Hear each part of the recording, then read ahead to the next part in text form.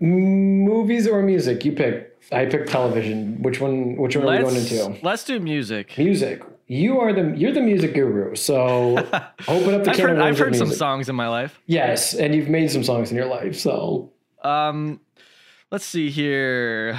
let me pull up the old Last FM, see what I've been listening to. So there's another Aqua Teen podcast that started up recently. Okay. And they started at the beginning of the year. And before they were doing their Aqua Teen podcast, it's a bunch of guys like talking about it. And a lot more loosey-goosey than my podcast. Because my podcast, if anybody hasn't listened, I literally take every single clip, play it, and then talk about it like at length. So they're doing a more normal human being approach. Let me just interrupt you really quick. What are the episodes, like 13 minutes, 11 minutes? So after the intro and the credits, which I can just cut out at this point, because like, why am I going to play the intro every fucking time? It's about 9 minutes. So you take a 9 minute episode and you turn it into an hour and a half podcast. So yes, I think you go into it, Ronnie. I think that's fair to say. So yeah. These guys are not doing that, which is smart on their end. But before they did this, they did a C-Lab podcast, and they went through every episode of C-Lab, and now they're tackling Aqua Teen. And I guess their idea is to go through every Adult Swim show like over the course of a year. So obviously, if they want to condense Aqua Teen into a year, there's over 100 something Aqua Teen episodes. There's 52 weeks in a year. They'll figure something out. But the point is, one of the guys in that podcast, the main guy basically who does the podcast, he's the one who kind of puts it together with his friends. He is in a band. He's actually in Chicago as well, just like you are, Calvin. And he's in a lot of bands, but the one band that he sings in is called Oscar Bait. And I've been listening to them a lot. They're like kind of a punk, kind of hardcore band, which normally I'm not super into, but they have like some melody to their songs, so that's like kind of what I need to enjoy that kind of music. Because otherwise, like if there's no melody, it's hard for my brain to kind of wrap itself around things. But so I've been listening to Oscar Bait a lot. They only have one. Well, no, they have 2 EPs. And you know, a punk song is about 1 minute long, so I was able to listen through those bad boys a bunch of times. But I've been listening to a lot of Oscar Bait, which they just put their newest EP out at the end of last year. And besides that, just I've been listening to more vinyl lately. I've been trying to, you know, like I spent money on all these records. I should probably listen to them. Yep. Just random stuff. I'm also trying to list the stuff I'm not listening to for sale, just to try and get some money back. I could tell you I have bought some records, and I can look up and see real quick what those are and kind of talk about that a little bit. While you're looking, look it up. While you're looking that up, I want to talk about, this is not a new album. I think it came out in 2005, I want to say. So I have recently been going through, I think I'm the only person left that still buys music on iTunes. Oh, you're the guy? Yeah, I'm the guy? Yeah, I'm the one person that's keeping that whole division intact. Yeah, I buy music, and I have a huge iTunes library. Actually, looking at it right now, I just pulled it up. I have 31.5 days of music in my iTunes, and that's awesome. As I talked about earlier, I have 245 video games that I'm trying to play through. Like, I just have this like weird, I bounce around. I think I'm like a variety type person. Like, I'm not like strictly, rap or rock or whatever. Yeah. I really do like to bounce around. And so anyway, long story short, I've been going through and organizing my music library, and the album became corrupted because it was from 2005. So I recently repurchased it on iTunes, which is, did you ever listen to Speak for Yourself by Imogen Heap? No, but I know who she is. I'm very familiar with her music. Oh my fucking God. I listened to this and I'm like 18 years old again. Hell yeah. Oh yeah. I've kind of had that album on repeat for the last few days. Yeah, if anyone's not familiar with Imogen Heap, she got really popular. Her song, oh my God, I gotta make sure I'm getting this. Hide and Seek. It was in the OC. Did you ever watch the OC? No, but that show actually did a lot. Like they blew Death Cab up as well. Like they're the reason that like a lot of these indie people got bigger. And Block Party. Yeah. And then like that was like still the era of like music. Like I was in where, because I knew about Death Cab for Cutie and Block Party and Imogen Heap before the OC. So like, all right, Mr. Braggy yeah, I know. Yeah, Yeah, man, I knew these bands before the OC. Fuck you, people who don't even know what show we're talking about. there was a name for us. It was called a douchebag. Yeah, it's totally fine. And but yeah, I so almost spit my beer out when you said that. Please don't, and don't ruin your beautiful audio equipment over Imogen Heap joke. Yeah, but anyway, so she had the song "Hide and Seek," which was on the OC. Season 3, spoiler alerts, when Marissa dies. I don't care. I'm ruining this. I'm ruining this. I don't even care. You've had like... I had to get more music recommendations from that show, you asshole. You've had like 20 years to watch the show. Fucking catch up, all right? Adrian Brody, goddamn. And handsome man. Anyway, great album. I need to listen to that because I see Hide and Seek is on that album. That song gives me fucking goosebumps, like straight up. That's an incredible... Like that song is... big for good reason. Like that is such an insanely good song. And for me, it was so when I was 18, I packed up and I moved to Vancouver, BC, Canada. And so there's the song "The Moment I Said It," and I remember it rains a lot on the West Coast. And I remember once being caught in the rain, feeling overwhelmed at this turning point in my life of like, there's that point where you end high school and you go into something else. Mm-hmm. And for me, it was like I was in a different country. I was in a brand new school with a whole bunch of people I didn't know. And I remember kind of feeling like, the end of an era was over for me. Yeah. Anyway, the last song on the album is called "The Moment I Said It." And so I re-listened to this album. When it got to that song, I was working and I just stopped. Oh, wow. And it was like I got a little choked up. I'm not going to lie, like a little teary-eyed. I didn't cry, but it was a little teary-eyed. And it's so weird, and I know you can relate to this, where it's like music can do that to you, and like nothing else can. Like you listen to an album, and all of a sudden, again, I'm an 18-year-old boy who's sad that he's lost his friends, but he's excited for the next chapter in his life. And those are two very conflicting feelings to have. And so anyway, Imogen Heap, God damn you made me an 18-year-old boy again, so thank you. You dropped the keyframes, you dropped the mouse.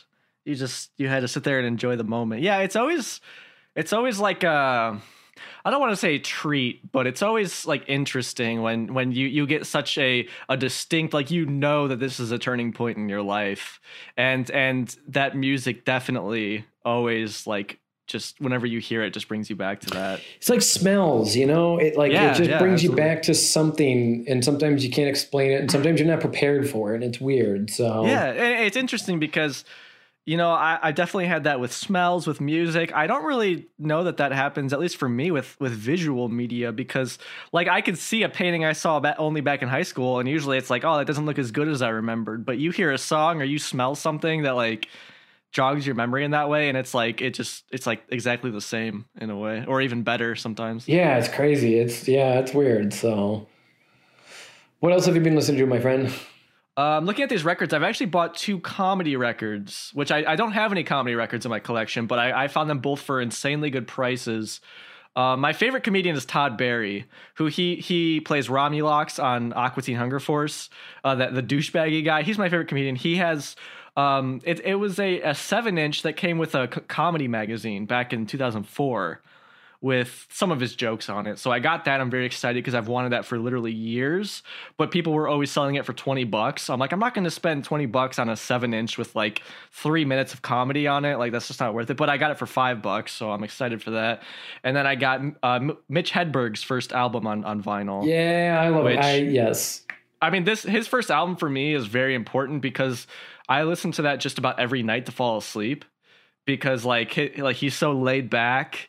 And it just like it gives my brain something to attach onto, but it doesn't like keep me up on, like, I'm not like, oh, let me listen to this whole thing, because I know all the jokes, but like he's so just chilled out that I can just listen to that. So I'm excited for that to come, because I got that for a great price as well.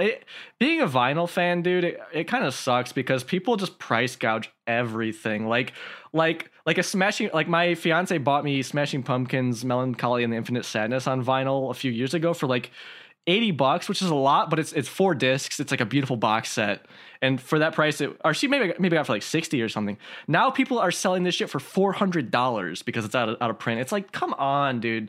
Like everyone, it's like ever since the pandemic hit, like this and like crypto blew up, NFTs blow up, like everyone just wants to make fucking money off shit. And it's just like so uninteresting to me that like really like this is what we're coming like. And I understand I'm not blaming people for wanting to make money because obviously everyone's fucking poor while the top 5% of humanity hoards all the wealth. But it's like with vinyl, it's like stuff instantly sells out just so people can list it on fucking eBay or Discogs to like sell it for twice as much. It's like, really, like what are we doing here? But yeah, like luckily like I got those for good prices. You know, I'm from the Midwest like you are, Calvin, so I always have to mention whenever I get a deal, that's what I'm most excited about. Like I got a deal on this thing, man.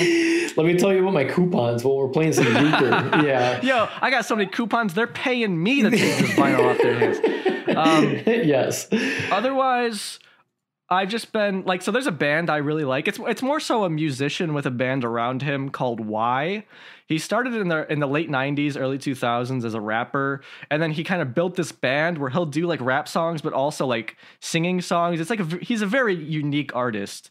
And I've always really just liked him because as a guy, he seems so down to earth. And like if you like tag him on something on Instagram, he'll go and like it and like even comment or whatever. He's like tweeted back to me or whatever. Like he's like an artist who like likes to interact with his fans. And something really interesting that he's doing is him and his record label set up this thing called the Artist Enabler Program.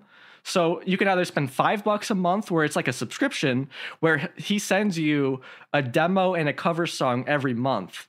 And if you spend like $18 a month, they send you the demo on a lathe cut, which is like a made to order vinyl. So I'm signed up for that because I just like love him. I've loved him for a long time, and it's like I really want to support this guy. And you also get access to this exclusive Discord server where you can kind of chat with him, and then every Sunday, like our one Sunday out of the month, he'll do a Q&A. So like, oh, that's cool. Yeah, like and the Discord is fucking packed. So obviously he's making good money, which is great because he's like a small artist. It's not like he's huge or anything. And like it's so interesting to me that like what he's doing is so absolutely fucking dumb simple. Is just giving fans a peek behind the curtains into the demo process and also access to like ask him questions. And like nobody else is doing this. Like I see artists like, let me sell some NFTs and shit. It's like people just want to like, they want to hear your demos and talk to you. That's all they want. Like, is that so difficult? And this guy, luckily, like I'm sure he's keeping his head above water because, you know, artists can't tour as much right now with this program. And it's like, I don't understand why more artists aren't doing stuff like this. Well, even not only just are not many people touring now, but the people that are touring, these John Oliver actually just did a piece on this recently on his show about ticket prices, and it's astronomically insane. And he kind of breaks it down as to like why it is the way that it is, and it's really interesting. I recommend it. I haven't seen it, but let me guess that the venues are upping the prices to compensate for lost profits during COVID. Well, it's actually, you're not wrong, but it's also it's basically it's Ticketmaster. And they're saying basically like we have people that we have to pay off, but if you really delve into it, it's Ticketmaster paying Ticketmaster for, quote, the fees that they have to endure. It's really fucking weird. Yeah, I mean, anybody who goes to concerts know that Ticketmaster is a fucking scam. Yeah. Like, there's actually a Todd Barry joke where he's like, ticket prices are getting expensive these days. I had one guy trying to sell me a ticket to a show, and he's like, I have tickets, but they're behind the stage, $70. And then Todd Barry's like, behind the stage, I'll just stay home. And the guy's like, stay home, $40. Like, it's just ridiculous. Like, they just want so much money, which is why I just am never super interested in going to concerts. Because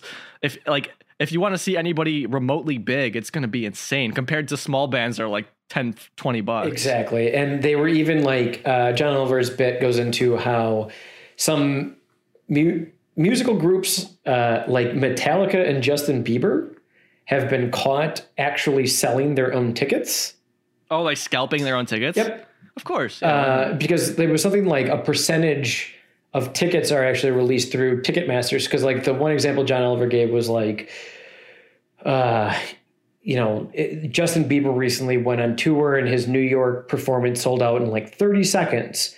And John Oliver's like, well, that's not entirely correct because it's actually the tickets that went on sale for the general public sold out in like a record number, yes, but that was only like 35% of the actual available tickets. Yeah, it's a whole crazy fucking thing. The music industry isn't fucking insane. So I believe it. And I'm sure the same thing is going on with vinyl too. When you hear about these pressings that sell out instantly, it's like they are not going to leave money on the table. You know that these labels or people associated with the artist are just fucking selling this shit on eBay and Discogs for twice the price. There's no way they're not making that money. Oh yeah, no, 100%. And but speaking of actually the records though, the only recent one that I got that was really good, Uncle, UNKLE out of England. Oh, it sounds familiar, but I don't know the music. They're like one of my favorite bands. I love them, and they came out with an album last year called Ronin. It is super good, and I was able to get a vinyl from them that's actually it's signed as like a little bit more of like a limited release. Totally worth it. But for sure. Yeah, Uncle's like they're in like my top 5 favorite bands. 10 out of 10. Ronin is a really, really, really good album. If anyone's ever wanted to get into Uncle, I would recommend checking out Science Fiction. It's spelled, I think, PSY, like science fiction. Super good. But I was listening to your podcast too. I can't remember which episode, but you were talking about, and it's actually an album that I've gotten back into recently. You and I are both huge fans of the Downward Spiral, 9 Inch Nails. Oh yeah. Been listening to that. Love me some Trent Reznor. Me too. And actually, you're I think the only other person I've ever heard talk about Ghosts. What is it, like 1 through 35 or 45? Something. It's something like that. Yeah. I have that on vinyl, and I remember. Oh, nice. Yeah, I remember when he came out. He put it online. Yeah. And it was a pay what you want album, and I fucking loved that because obviously some of the music in that you mentioned in your podcast was had gone into The Social Network. And that is like it's funny because that movie is like very well recognized, but I still think is an underappreciated film. That movie's a fucking 12 out of 10 star movie. If you've never... I need to watch it again because I'd seen it, but I was like 13, so I need to check it out. I fucking love that movie. And the music is Trent Reznor and Atticus Ross and Dream Team. And I actually picked up. So I watched that movie. So of course I have the Social Network album, and I listened to that great album. And then, have you listened to How to Destroy Angels? Their band that they put together. Is that the one with Trent and his wife? Yeah, and Atticus Ross. I'm sure I heard it like when they came out with their first thing, but I haven't heard it since. It's really good. I'm sure it is. Yeah, I need to check it out. Like, I'm not like super up to date either on like the newest 9 Inch Nails stuff, which is unfortunate because again, I'm sure it's like Trent Reznor. I don't think has put out anything bad. Like, there's stuff I don't maybe like as much, but like he doesn't put out garbage. No. And what's actually really crazy is so How to Destroy Angels is the name of the group, and their album called Welcome to Oblivion came out in 2013, and I actually just discovered it like a couple months ago. Really good. 10 out of 10. Recommend it. Yeah, I'll check it out for sure. I'm looking at this science fiction credits, Mr. Calvin, and I'm seeing here we have Mr. Tom York on vocals. So of course you're trying to backdoor that shit in. Yeah, check this out, man. You son of a bitch. I see what you're doing. He's in one song, and actually what's really fucking funny. Okay, can I tell you a crazy weird trivia story? Absolutely. So, you mentioned that you didn't like OK Computer. Yes. OK Computer we need to do a podcast on that. I feel like we have to discuss OK Computer at some point. See, I love it, but actually my favorite album is their next album, which is what I'm going to talk about, which is Kid A. So long story short, I like Kid A lot. Yeah. I fucking love Kid A. That's my favorite album of theirs. But the song from Science Fiction called Rabbit in Your Headlights, that's the only song Tom York's in. Is actually my favorite Tom York song, period. It's a beautiful song. It's an amazing song. And the music video is by Jonathan Glazer. He's an English director. He did a great film called Sexy Beast, which if you've never seen, go watch Sexy Beast. I'm not even going to tell you what it's about. You just have to go watch it. Ben Kingsley's in it. Great film. A 10 out of 10 film. So Radiohead came out with OK Computer. Radiohead was big. They were doing very well worldwide, but then OK Computer came out, and then that's where they got put into like the fucking God category, right? Yeah. Tom York, some people don't know this, actually got burnt out, and they were like very close to like that was it. And then Uncle teamed up with DJ Shadow. So DJ Shadow and Radiohead are in my top 3 out of my top 5 favorite bands. The other two being Animal Collective and Dan Deacon. Mm-hmm. And so Uncle came out with Science Fiction. He brought on Tom York to make Rabbit in Your Headlights, and then he brought on DJ Shadow. DJ Shadow is more important than people actually know. He's very seminal, yeah. Insane. And I've actually met him. Shit. Whoa, Calvin here. Yeah. Hold on, buddy. You name dropping now. Can we rabbit hole for one more rabbit? Absolutely. I got to hear this. Okay. I'll just be 100% honest. One night I was high as a kite. Yes. And I went to DJ Shadow's concert. I was stoned out of my mind. And it was a super small show. It was in Madison, Wisconsin. Like, including me, there was like maybe 60 people there. Okay. Super small. And the show got done. And he literally just walked to the edge of the stage and he sat down and he just hung out. We hung out with DJ Shadow that's so sick. For hours. And I think I still have him somewhere. I used to draw on $1 bills. It was like an art form that I did. Like, I'd like make Abraham Lincoln on a $1 bill or like a vampire. I used to like draw on $1 bills. And I think I still have it somewhere. I'll have to look it up. If I find it, I'll share it in some capacity. So anyway, I'm high as a kite and I went up to DJ Shadow and I wanted him to sign my $1 bill to add it to my collection. Uh-huh. And I handed him the $1 and he was like, "Nah, dude, I don't take tips." And I was like, "Nah, dude."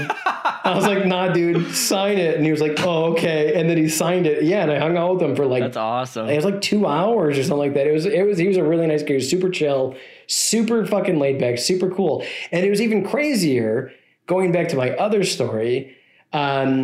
So Science Fiction, Tom York's on. Tom York was kind of like iffy about Radiohead. They were kind of on the fence. And it was actually DJ Shadow that inspired Tom York to get into electronic, which then inspired Kid A. Like, how fucking crazy is that? So, like, I met the man who inspired Tom York. Who saved Radiohead. And I handed him a $1 bill, and he was like, "I don't take tips." And I was like, "No, dude, sign it." Like, no, just sign it, man. Just fucking sign it. And I think I still have it somewhere. I'll have to dig it up. Awesome. But, anyway, Science Fiction is a great album, but I'll check. I need to hit you up for like a DJ Shadow record, because like I know a decent amount of his music and I know like who he is and everything. I just don't know like off the top of my. I couldn't name a song. Introducing by him. That's the name of the album, is Introducing, and there's technically 3 variants of the album, but just find the first one. Okay. Yeah. Oh my God, 3 variants of the album. Yeah, there's 3 remixes of the album in total, and they're all very good, but just it's called Introducing. I found it on Wikipedia. I'll just have to, when I look at it, hopefully on like Tidal or whatever, it's the but what else have you been listening to, my friend? Let's see. I'm really excited. So going to metal music here, there's a band called Conjurer who I really love. They're from the UK and they only have 1 album out, and their album is probably like my second most favorite album from 2018. It's called Meyer. And like, I don't listen to a ton of new metal music anymore, or metal music in general these days, but like they're like the heavy, like, you know, screaming, growly vocals, but like they just combine so many metal genres into one like album that like I really, really liked what they were doing. And so they finally are announcing a new album. So they put out a new single called, I believe, It Dwells. And not so hot on that single, kind of disappointed, because like their stuff was so riff oriented that it was really memorable, even though it was really heavy and not mainstream music or anything. But their new single, not really in that vein, kind of forgettable, I hate to say. But I still pre-ordered the album. Like, I have so much faith in them and goodwill from their first album that I'm still looking forward to it, and I hope that their single makes more sense within the context of the album.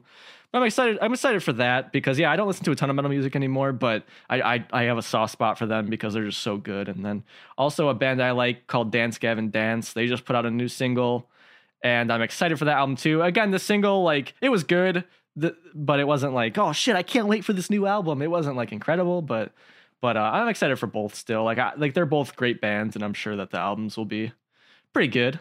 That's cool. Okay. Yeah, I I got this recorded, so I will definitely look into this. So I don't think you'll like it, but yeah, metal. I don't know. It's weird. I don't know. I don't know what the definition of metal is. Well, my favorite album is Saint Anger by Metallica. So if you like that album, then you'll like these bands. Trust me. If you like hearing a fucking garbage can get hit by a drumstick, it's not like it sucks, but it's not a bad song. Like I have to say, like in a dumb way, like it's like decent. Like it's almost like laughably like good in a way. I don't know anything about Metallica. I seriously 100%. I couldn't name one song other than Saint Anger. And so I was in high school when that album came out and I liked that song. And I was like, oh, if Metallica's like this and a lot of people like them, obviously it's going to be a good album. I bought that fucking album. Oh, shit.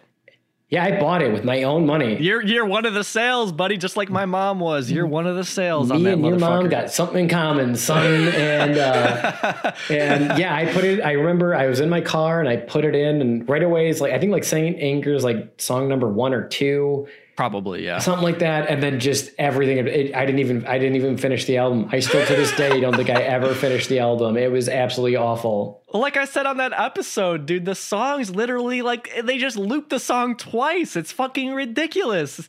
The songs are so long and they do not need to be. They could have had a tight, like, 30-minute album that would have been pretty fucking decent. But they just make the songs 8 minutes for absolutely no reason whatsoever. Even, like again, like, the songs are dumb, but they're, like, in a fun kind of way. Like, Saint Anger, like, it sucks, but I'm not, like, angry when I hear it.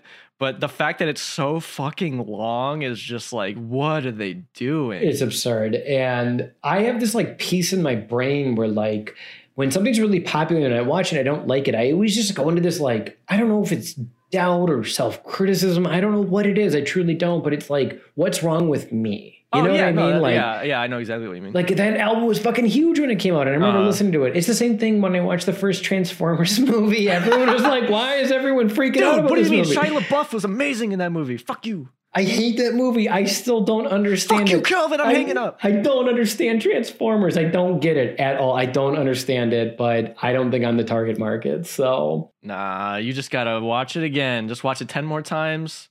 Eventually you'll have like that. That's what I noticed is interesting is if you're exposed to something so much, eventually you just like it. Maybe. So I think I'm actually right about that. If you do watch it 10 more times, I guarantee you'll probably like it. Maybe, but I won't.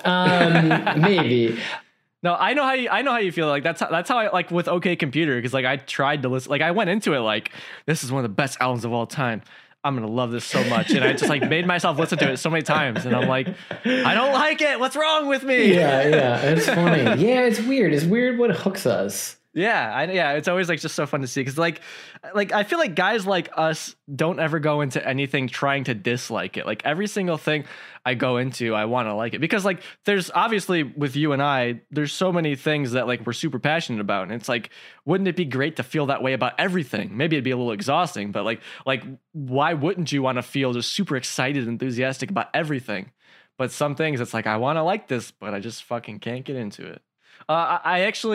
I hope we're going to use this because I got word back from Hannah. She has not seen True Detective. So I was thinking of a different show. This is breaking news. Breaking news. Hannah has not seen True Detective so season 1. I actually don't like. I wasn't familiar with the show. Well, then what the fuck were you talking about, Ronnie? Okay, to be honest, 100% of the time I'm just talking out my ass. Me too. I don't do any research for my podcast. I just make shit up. I'm like, yeah, and in this scene they were actually doing this. If you look closely, the pixel's off by 3 pixels. And then people are trying to see it at home, and they're like, the pixels aren't off. What are you talking about?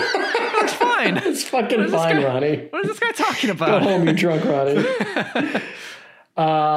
Movies. The Matrix. Yeah, we got some Matrix. Is that still on HBO Max? Because I was supposed to see that, but I never did. You didn't watch it? No, because I wanted to rewatch all the ones leading up to it first, and I just never did that. Okay. I know there's other people that have said this, and I'm going to say it too.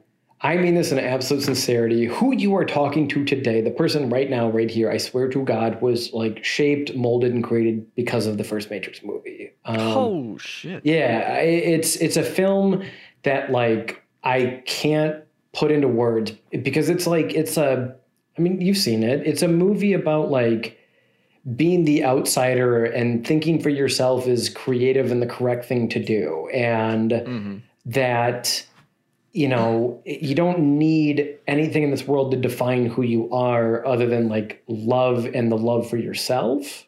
And I love it. And, you know, the film has gone on, you know, it's like recognized heavily in the LGBTQ community, especially for like transgender people, because again, it's like who you are. The directors, too, yeah. They both have talked about that the film, whether it was conscious or subconscious, I don't know, is about that, about like who you are on the inside versus what you look like on the outside. And it's beautiful. And the first Matrix movie is just absolute lightning in a bottle that defined an entire generation of not just like people like me, but like films. Like Resident Evil has Matrix-esque shots in those terrible, god-awful movies. And so many other films have done the same. Like I still watch movies to this day where like a character, even the Marvel movies, like punch a character and they fly both feet off the ground 15 feet behind them and they hit like a rock wall and it crumbles behind them. You know what I mean? Like The Matrix did all of that.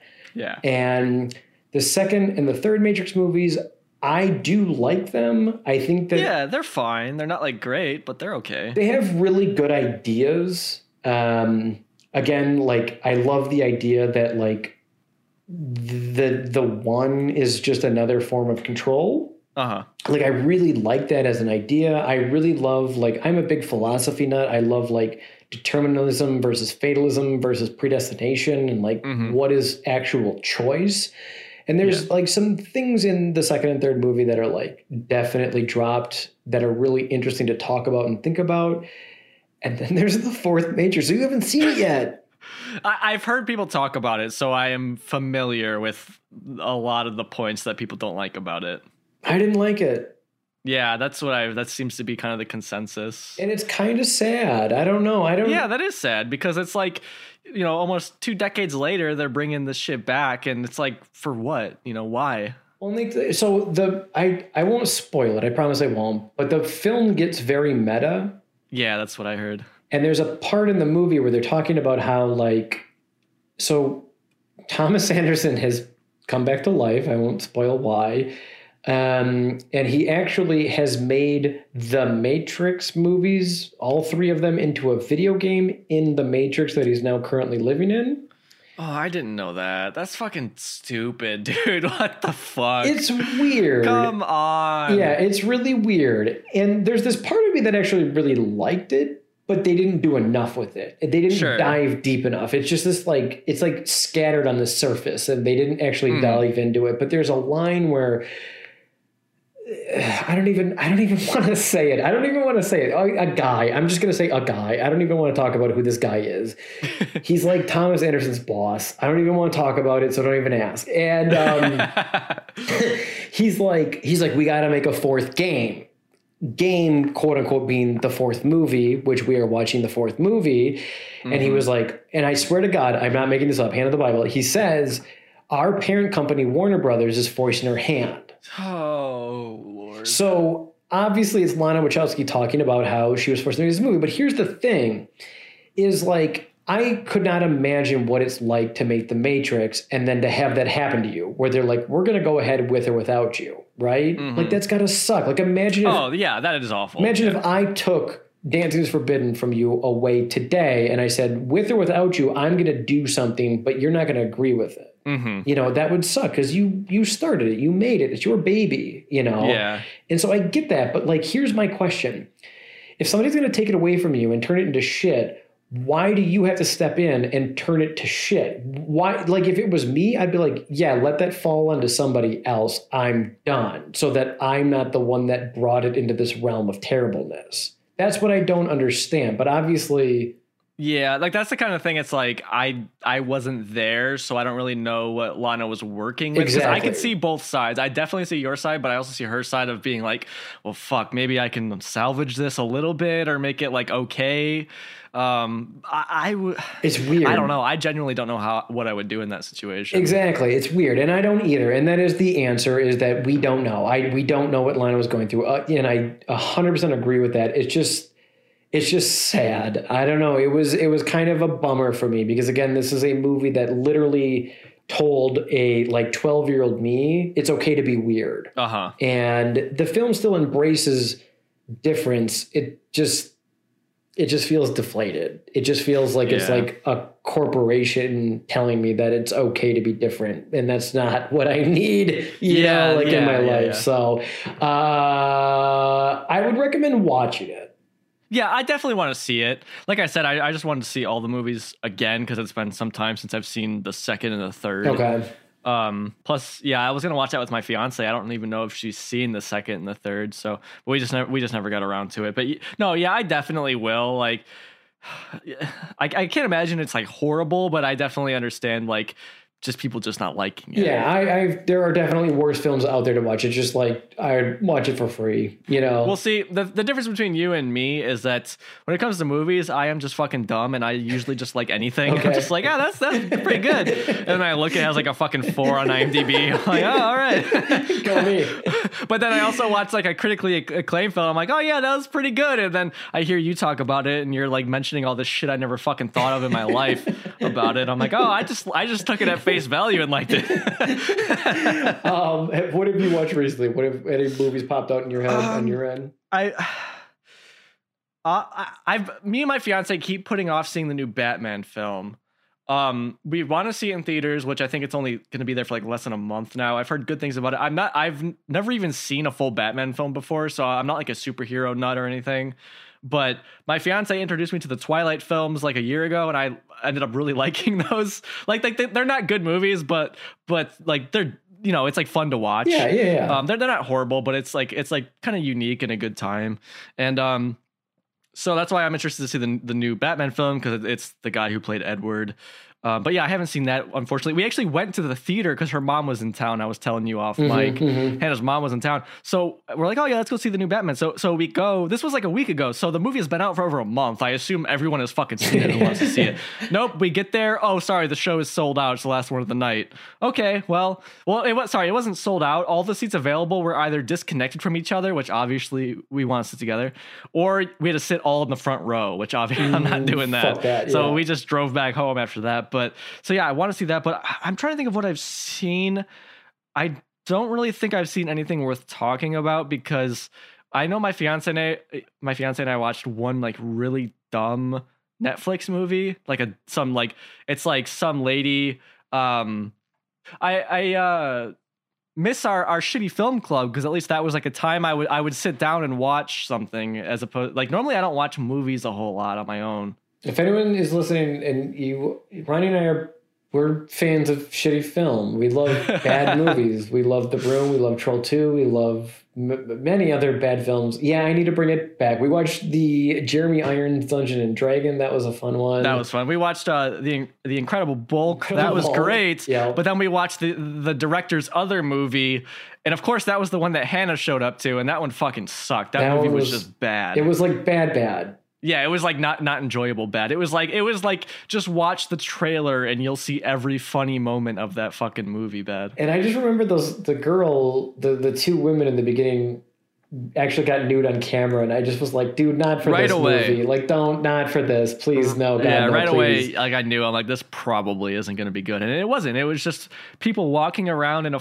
fucking woods. Yeah. Basically the whole time. That was the movie was Aliens versus Avatars. It was supposed to be like the Aliens franchise versus the Avatar. But like the characters obviously didn't really look like the franchises. It felt forced. Like, The Incredible Bulk is funny because you can tell they tried and failed along the way. And I think you and I are fans of that. Yeah. Like somebody put 110% into the movie, and for whatever reason, for some unexplainable reason, it turned into this like alien, bizarre, weird film that is unexplainable by the concepts of any mind on this planet.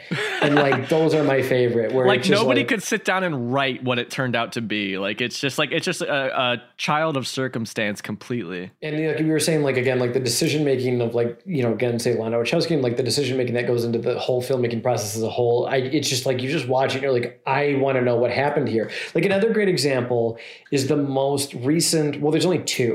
So it's the second Independence Day movie. Have you There's seen a second one? Yeah. I've seen the first one. I remember it was like decent, but I was also a kid. Yeah. But I didn't know there was a second one. For a 90s movie, the first one is fine. Roland Emmerich, it's a stupid Roland Emmerich movie, but the second one is truly god awful. So I think I'm the last person. So I'm the last person that buys music on iTunes, and I'm also the last person that has Netflix DVD.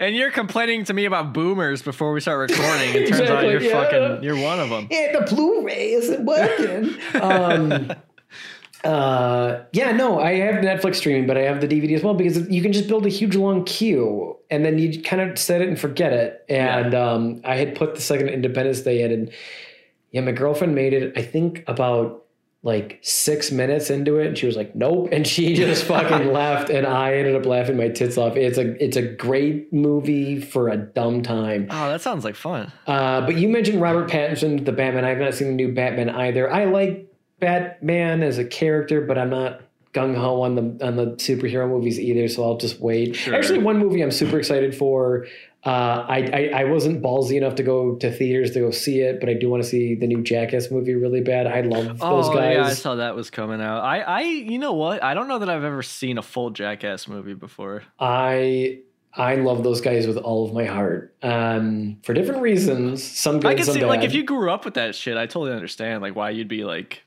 why it would mean so much to you, because like they've been releasing movies for a long time, and I caught some of their shows on TV back in the day. Like, I used to watch Wild Boys with Steve-O, and I forgot what the other guy's name, Chris Pontius. Yeah, I like that a lot. You know, I watched the Bam Margera's show, Viva La Bam. Yeah. So like, I would be interested definitely to watch those movies. I want to see the new one, but I'm gonna just wait for it to come to digital. But oh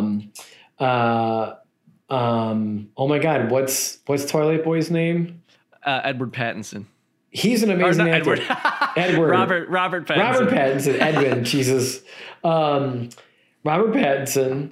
It's funny. Like, all these people were like shitting their britches about like him being Batman because he was in Twilight, but like, and I'm asking you and everyone listening, but like, have you seen any of his other movies? No, but I know like he hates Twilight now. He shit talks it. Like, he always, even when he was in it, he shit talked it.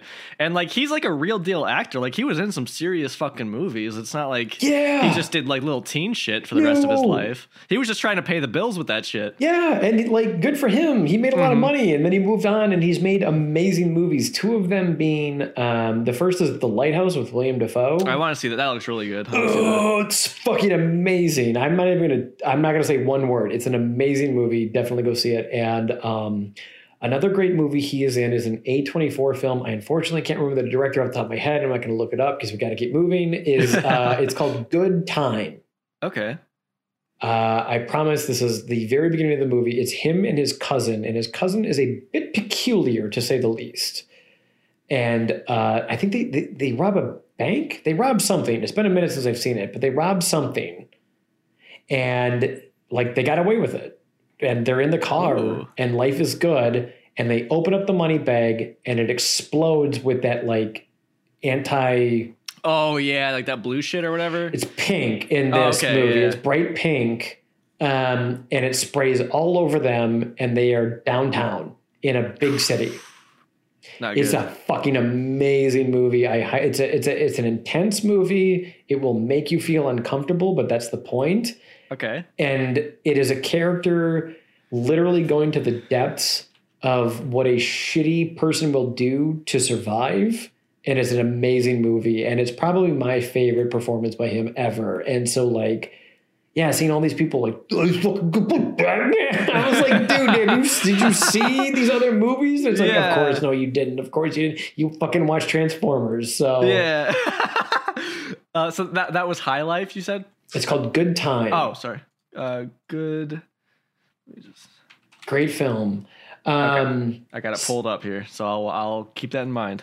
Speaking of bad films, this is a bad film that's a bad film, but because it's such a bad film, because again, there's like good bad film and then there's bad film, right? Right, yeah.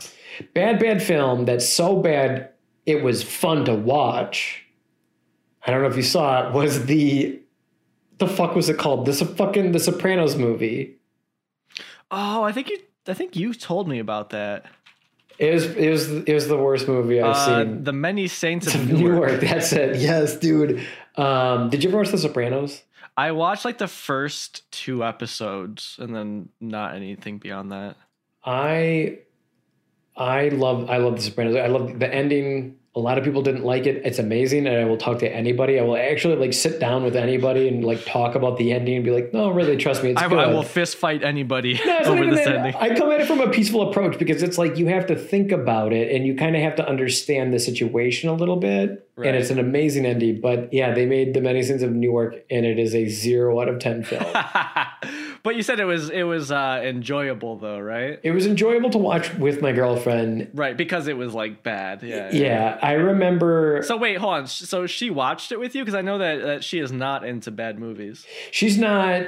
I think it was just it's so fucking terrible of a car wreck that she couldn't look away. I'm gonna an actual quote is we paused the movie to like go to the bathroom and like get some water and stuff, and we came back, and because we'd paused it, the little play meter on the bottom was up. And I said to my girlfriend, we are 55 minutes into this movie and a conflict has still not arisen. And like it's that kind of a movie where you're watching it and you're like, what the fuck is the point of any of this? I'm 99% certain it's just like some fanboy wrote it. But like if you watch The Sopranos, the show is actually about how like these people are kind of douchebags. They're kind of like, they're people you don't like. And if they're people that were in your home, you probably wouldn't want them there. Mm-hmm. And that's what the show is about. But the movie tries to like glorify them. Oh, okay. So I just wish I could like sit down with a writer and be like, what was your intention with this? Because like, it's the antithesis to what the show was actually about. Like the show is not glorifying the gangster, the Italian mafia lifestyle. It's doing the opposite. It's showing you that like these people are like psychotic fucking criminals and they deserve everything that's horrible to happen to them. But the movie's like, hey, bada boom, bada bing, we're cool, aren't we? And it's just like, oh my Making God. Making money. Hey, we're in the 50s. And we watched the movie Goodfellas. Didn't you see that movie? Oh my God. So this was like a prequel or something, right? Yeah. Okay. Like, cause, and the only cool thing about the movie is that James Gandolfini, rest in peace, he died in real life. Tony Soprano. So his son, James Gandolfini's son, plays a young Tony Soprano. Oh, that's pretty cool. Yeah. That is the only cool and notable thing of the movie. And it's literally the only thing that carried it. So one other quick film I wanted to talk about really quick that I saw. I think it came out in like, I think it came out in 2020, maybe even 2019. Hold on. I got to make sure I'm getting this name correct. Hold on. My names are not my, oh my God, where is it? Yeah. It's on Netflix. It's on streaming. You can watch it. Sam Rockwell. It is called The Best of Enemies. Have you heard of it? No, I don't think so. Sam Rockwell. I unfortunately don't know the other actor. I don't know her name. Unfortunately, off the top of my head, I should. A wise podcaster. Taraji P. Henson. Okay. It's a black woman and Sam Rockwell in I think like Alabama. No, it's in it's either North or South Carolina. I think it's North Carolina in like the 60s. So this is like post Martin Luther King. This is all based on a true story. An all black school burns down. And the government by accident or no, truly by accident. Okay. The government doesn't, by law, they can't not do anything. Right. But the government understands that if they merge the schools of the white kids and the black kids, that there's just going to be like chaos and hell to pay. Mm-hmm. So they bring in an expert, I think from like Harvard, to effectively talk to the town to come up with a consensus for what is best. Like if government can't solve it, then the people should. So they put on these town meetings. And so they have this woman who obviously represents the black community. And then Sam Rockwell is a leader of the Ku Klux Klan. And he represents the white people. Oh, and Jesus Christ. It's a really good movie. I'm sure it is. It's yeah. really, and it's not one of those like feel bad. It's actually fairly funny in a lot of points. It's not a comedy by any means, but sure, yeah. It is a pretty lighthearted film, and I highly recommend it. Super good. It's probably like one of the best films I've watched in quite some time. So yeah, for sure. I'll check. That sounds really interesting. Yeah, The Best of Enemies, and it's based on a true story too, which is like I watched it with my mom, and she's like, this is based on a true story, and I was like, I know, right? Like, it's fucked up. So, well, I learned the other day, and I did not know this, which goes to show the failings of our education system, is that I guess after the Civil War, black people in America actually got like a decent amount of rights. They weren't like equal to white people, but they actually got a lot of rights around that time. And then it was slowly stripped back over like 60 years until, Jim Crow era and stuff. So I think that's like super interesting because like we aren't taught that people were given rights and then taken them away.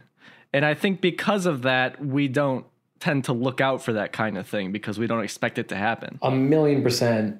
There's I'm going to show favoritism because Dan Deacon did the music for it. But there's a documentary called Rat Film. Really good. It's called Rat Film, and it's a whole documentary about rats, but it has nothing to do with rats. It's not about rats at all. But it is. It's about rats 100%, but it's not about rats 100% at the exact same time. But it goes into a lot of things. But one of the things that it talks about, which a lot of news sources go on in, which is the housing segregation, which is that like back in the day, banks used to color coordinate maps. They would hang up maps of the city. So for example, like Rat Film talks about Baltimore, they would hang up maps and they would color code it. I can't remember the three colors. I think it's like pink, yellow, and blue. And I can't remember which one means which, but one of the colors meant 0% chance of ever ascertaining a loan. Yellow meant maybe, and then like one of the colors was like 100% you're going to get a loan, right? Uh-huh. Well, guess which neighborhoods got the absolutely never get a bank loan? I don't know if I could guess this, Calvin. Yeah. That seems like it might be too difficult. Exactly. And so it goes into that. And from that documentary, I went in and like looked into a bunch of other stuff. And like this was covered heavily in like a lot of news sources as well. And this was something that I never learned in public education because like, imagine opening a business, imagine going to school, imagine buying a house, imagine you're planning a fucking wedding. Like imagine all these things without a loan of some capacity. Mm-hmm, right. You wouldn't do it. It's impossible. In today's society, it's impossible. And it was back then as well. You couldn't buy a house, without a loan. And so imagine a whole community, a whole segregation of black people being literally forced in an area because they couldn't get a loan to create a business, to go to school, to get themselves out of that situation. It forces a repetitious nature. Anyway, it's a really good documentary. He can explain it way better than I can. That sounds incredible. Yeah. Hence why it's called Rat Film, because there's more to it than that as well. They talk about how they actually tested rat poisons in a lot of these black neighborhoods, and it's fucking insane. And it's just something. I've said the same thing that you just said, which is like, I never learned this in my public education. Yeah, it's crazy. So yeah, this is like, there's just like so much shit that I need to learn, like that I've never been exposed to. Throughout like my day-to-day life, but there's just like there's just so much eye-opening shit. It's out there, and and there's obviously there's good podcasts and books and movies and documentaries out there, and it's infinite. So.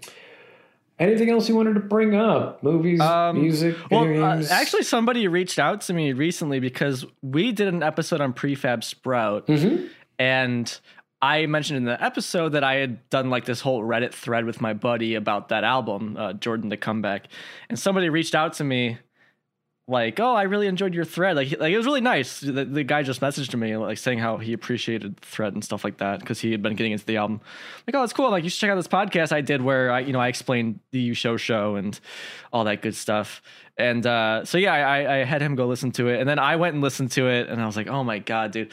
Like I wish that we could just re-record the whole thing because I listened to it and it's just like I'm just like laughing nonstop in the background, like anytime you say anything, and like it's difficult because when I do my podcast, obviously it's like it's not a conversation. Well, it's a conversation between me and the listener, but it's not like I'm not responding to anybody.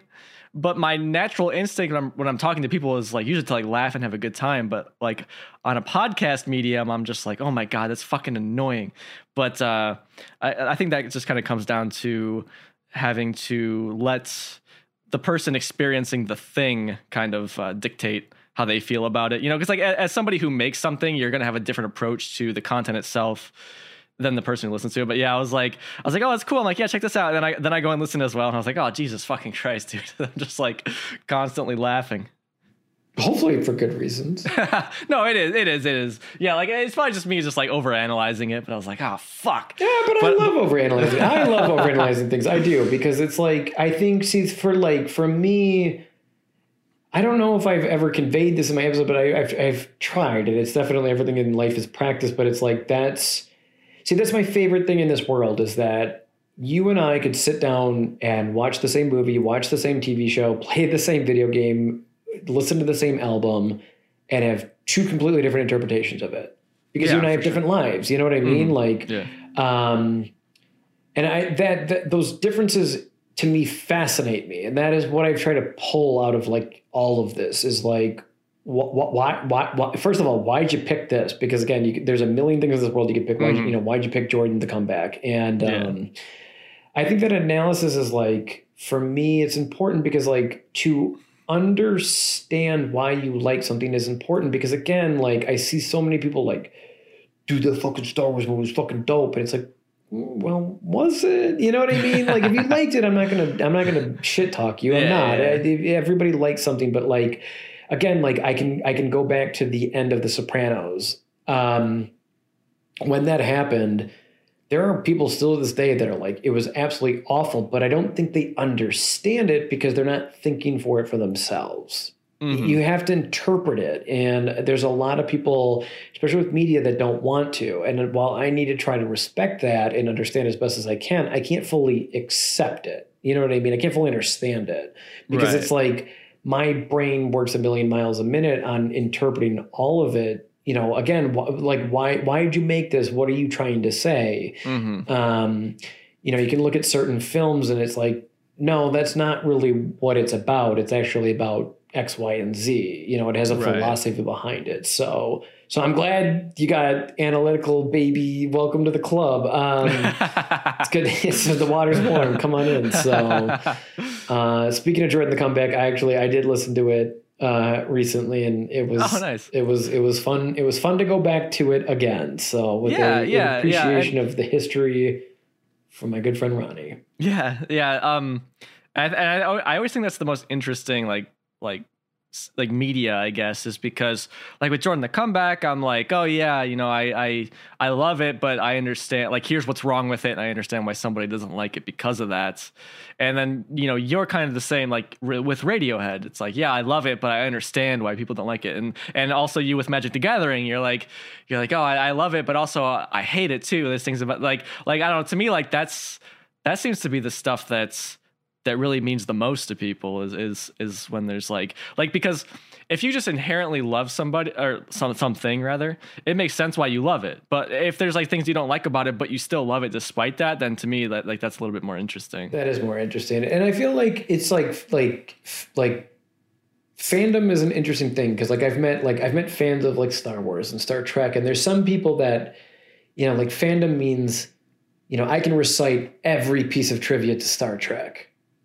And, like I'm not a huge Trekkie, so like my only thing that I can compare it to is like Star Wars. And like, I can't tell you the name of like every race in the Right, universe, right. but I can tell you its themes. I can tell you, like the feelings and the emotions that it's going towards, and I like that more. I think that's more interesting. Is like, cool, the Kurlugians shot the 505 phaser stun fun, but like, why did they do it? That's more interesting. Sure. Like what's in between the lines. So, and I guess that's like the cool thing about certain franchises and stuff is that some people do like just the face value stuff of what happened, and then but there's also the component that can reach out to people that's well, why is that, how can that relate to normal human beings and stuff like that. I love the Harry Potter books.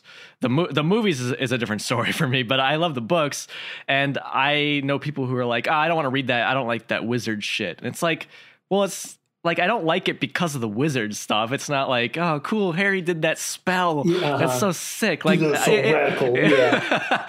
Yeah. It's real human, like relationships and stories and stuff like that. Like, that's what draws me to it with this whole magic backdrop. So yeah, like it's always like, and that's the strength of that kind of media, is that it can apply to both people, because I'm sure there are people who would only care about it because of the magic element too, and that's fine, I guess. It's funny you mentioned that. Nat and I, we watch all the Harry Potter films around Christmas time every year. I like the movies. We like the movies a lot, and every year we both end up asking questions like, why did they do that? Who is this? What is that? Where does this come from? So I actually started reading the books.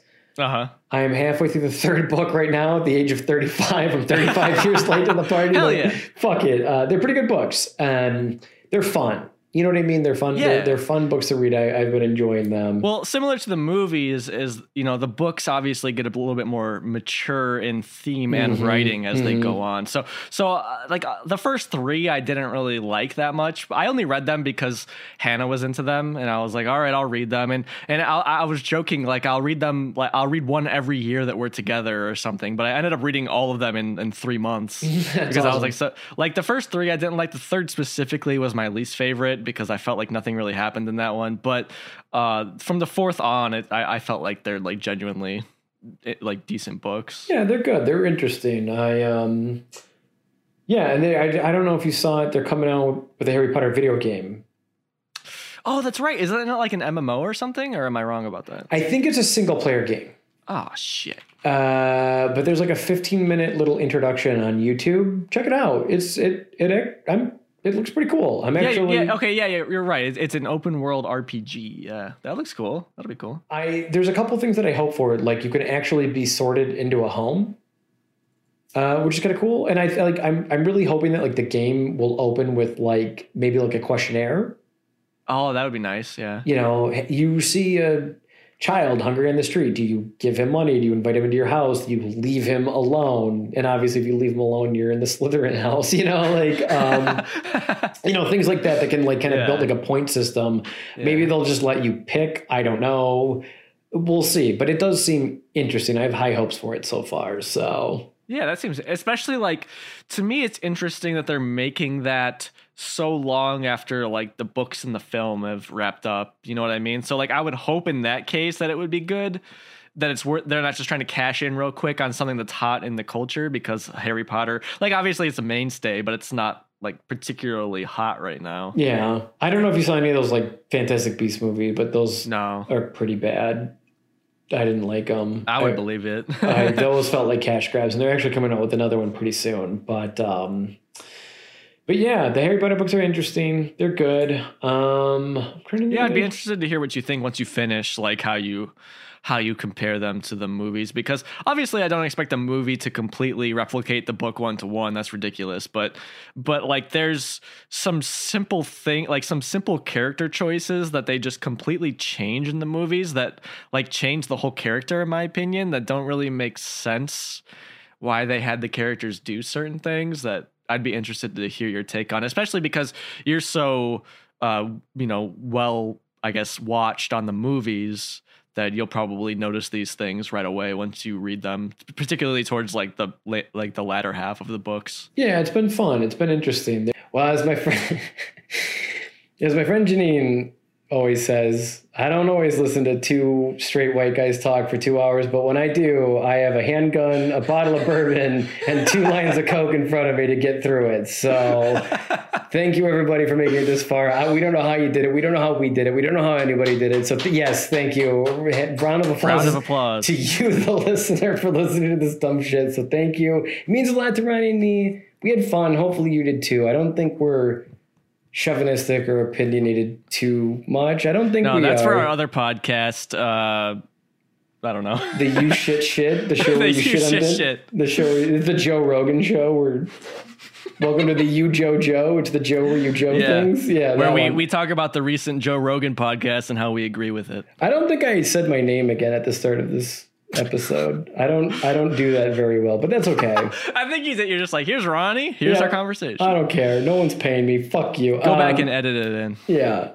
Hello, my name is Kelvin McMurray. It's just completely like out of the flow of the conversation. It's gonna be perfect. Well, anyway, thanks for listening in. Ronnie will return. Actually, let's talk about it really quick. We're gonna come back. We're gonna have a fight. Ronnie and I are going to strap on. Fight is a really loose word there. No, it's as tight as the Titanic, baby. We're going to put on boxing gloves with a bunch of knives duct taped to it, and we're going to fisticuffs fight. We're going to call each other names like Poop Fart. It's going to get fucking nasty. Oh, dude, it's going to be a blood orgy. And actually, it's not even going to be a podcast. It's going to be an MMA video on YouTube where we just beat each other up in the nude. Exactly. Yes, exactly. I got a tattoo planned, ready to go. But we're going to film fight about The Room and Troll 2 is coming up soon. We're both coming. Coordinating on our ends. This is a lot of things to have to get through to do it. So, excuse me. Expect that to come in another 4 months. It's a work in progress. In another quarter of a year. Fuck it. None of this matters. But yeah, thanks for being here. And thank you, Ronnie, for being here today. I appreciate it. And as your friend Janine would say, you won't like every Radiohead album, but you'll like at least one. You'll like at least one of them. Comma, damn it. Cheers, everybody. Bye-bye.